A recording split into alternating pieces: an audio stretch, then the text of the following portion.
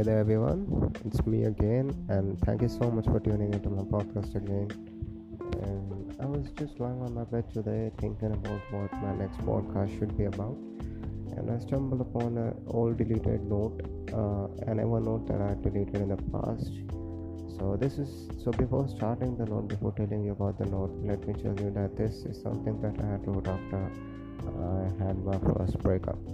So back in the days, I was just like this really a loser guy who just did not really had many friends, and I was really shy and I was a chubby little kid. But somehow I managed to end up with a really pretty girl, and of course, like when you're a not so good looking guy with a really good looking girlfriend, it brings along with itself a set of insecurities. So I was really insecure about my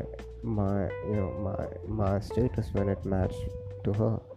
It was like it was out of proportion. So I was like really scared, and I was always doubting that whether she is like she actually loves me or not, and I needed constant validation from her side, which pissed her off. I mean, it's not a fault. Definitely, it is bound to piss people off, but I don't know. After that, what my point of view is, like, even if you break up with someone, you just need to give a valid excuse.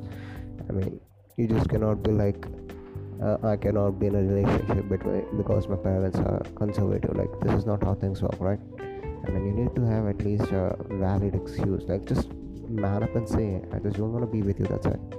And this happened a while back, like 5 or 6 years ago with me, and I was left shattered. And that was my first love, right? That was my first relationship, and after that, it just completely blew off. My trust on relationships, love, and the concept just blew off. It was like shattered. I was like, no, love doesn't exist. And after that, I worked on myself a lot, and I started. This is really wrong, but I started to just use people, manipulate people into doing things that were not really right, and I did some things which I'm not really proud of, but hey, come on, who doesn't have regrets, right? So this is the note I wrote that time, and I'm gonna let you in on that note. In the meanwhile, I'm really thankful to all you guys who are listening to me right now. It really means a lot to me, and please keep supporting me. I just don't really know the concept of podcast. I'm really new to it. I hope you'll keep supporting me. Thank you so much. So here it goes. Love doesn't exist. It just doesn't. Okay, you might disagree with me on this one, and you might even have some valid arguments. Okay, so let me recorrect my claim. Love doesn't exist in today's generation. Basically, the today's generation bracket, unfortunately, that's the generation that we belong to, has been widely successful in ripping off the meaning of the concept of love. The only thing that exists today is lust. Yeah, I know, it's a strong word to use, but it is what it is. There's no other word to describe it. If you say that true love exists in some couple, dude, it just doesn't. And if you observe closely, the so-called true love just exists between two good-looking people. Now tell me, why is that? Have got an explanation?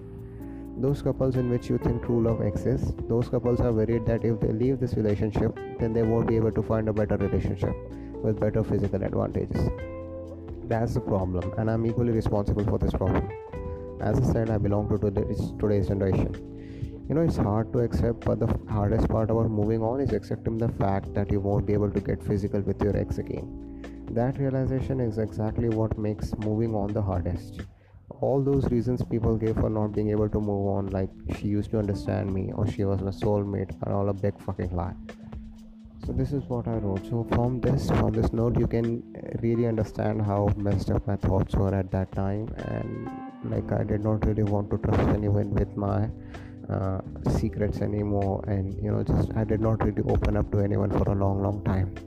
And I guess still now even I'm in that phase itself, that I don't really trust people, no one, not even my parents. I don't think anyone understands me anymore.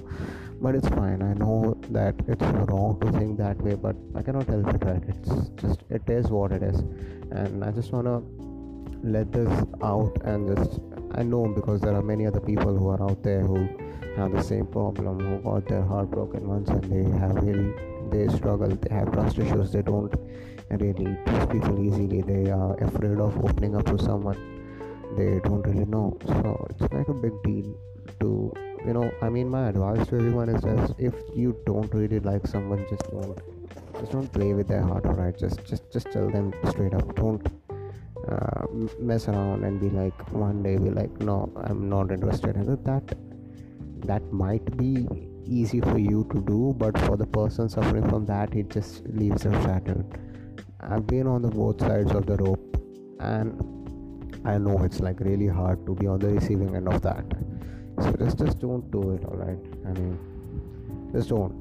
It's really hard, and it just gets scarred for the rest of your life. You just don't get over that, and always you'll be having trust issues. It either turns you into a complete humanizer, or like someone who completely shuts himself off. Like, no interaction, that's it. And neither of them is actually good. So this is what I wrote. This is what my thought is. Please, if you have any advice, just let me know. Send me a voice message, leave a comment down below. Thank you all for tuning in for today. I'll see you next time. Peace out.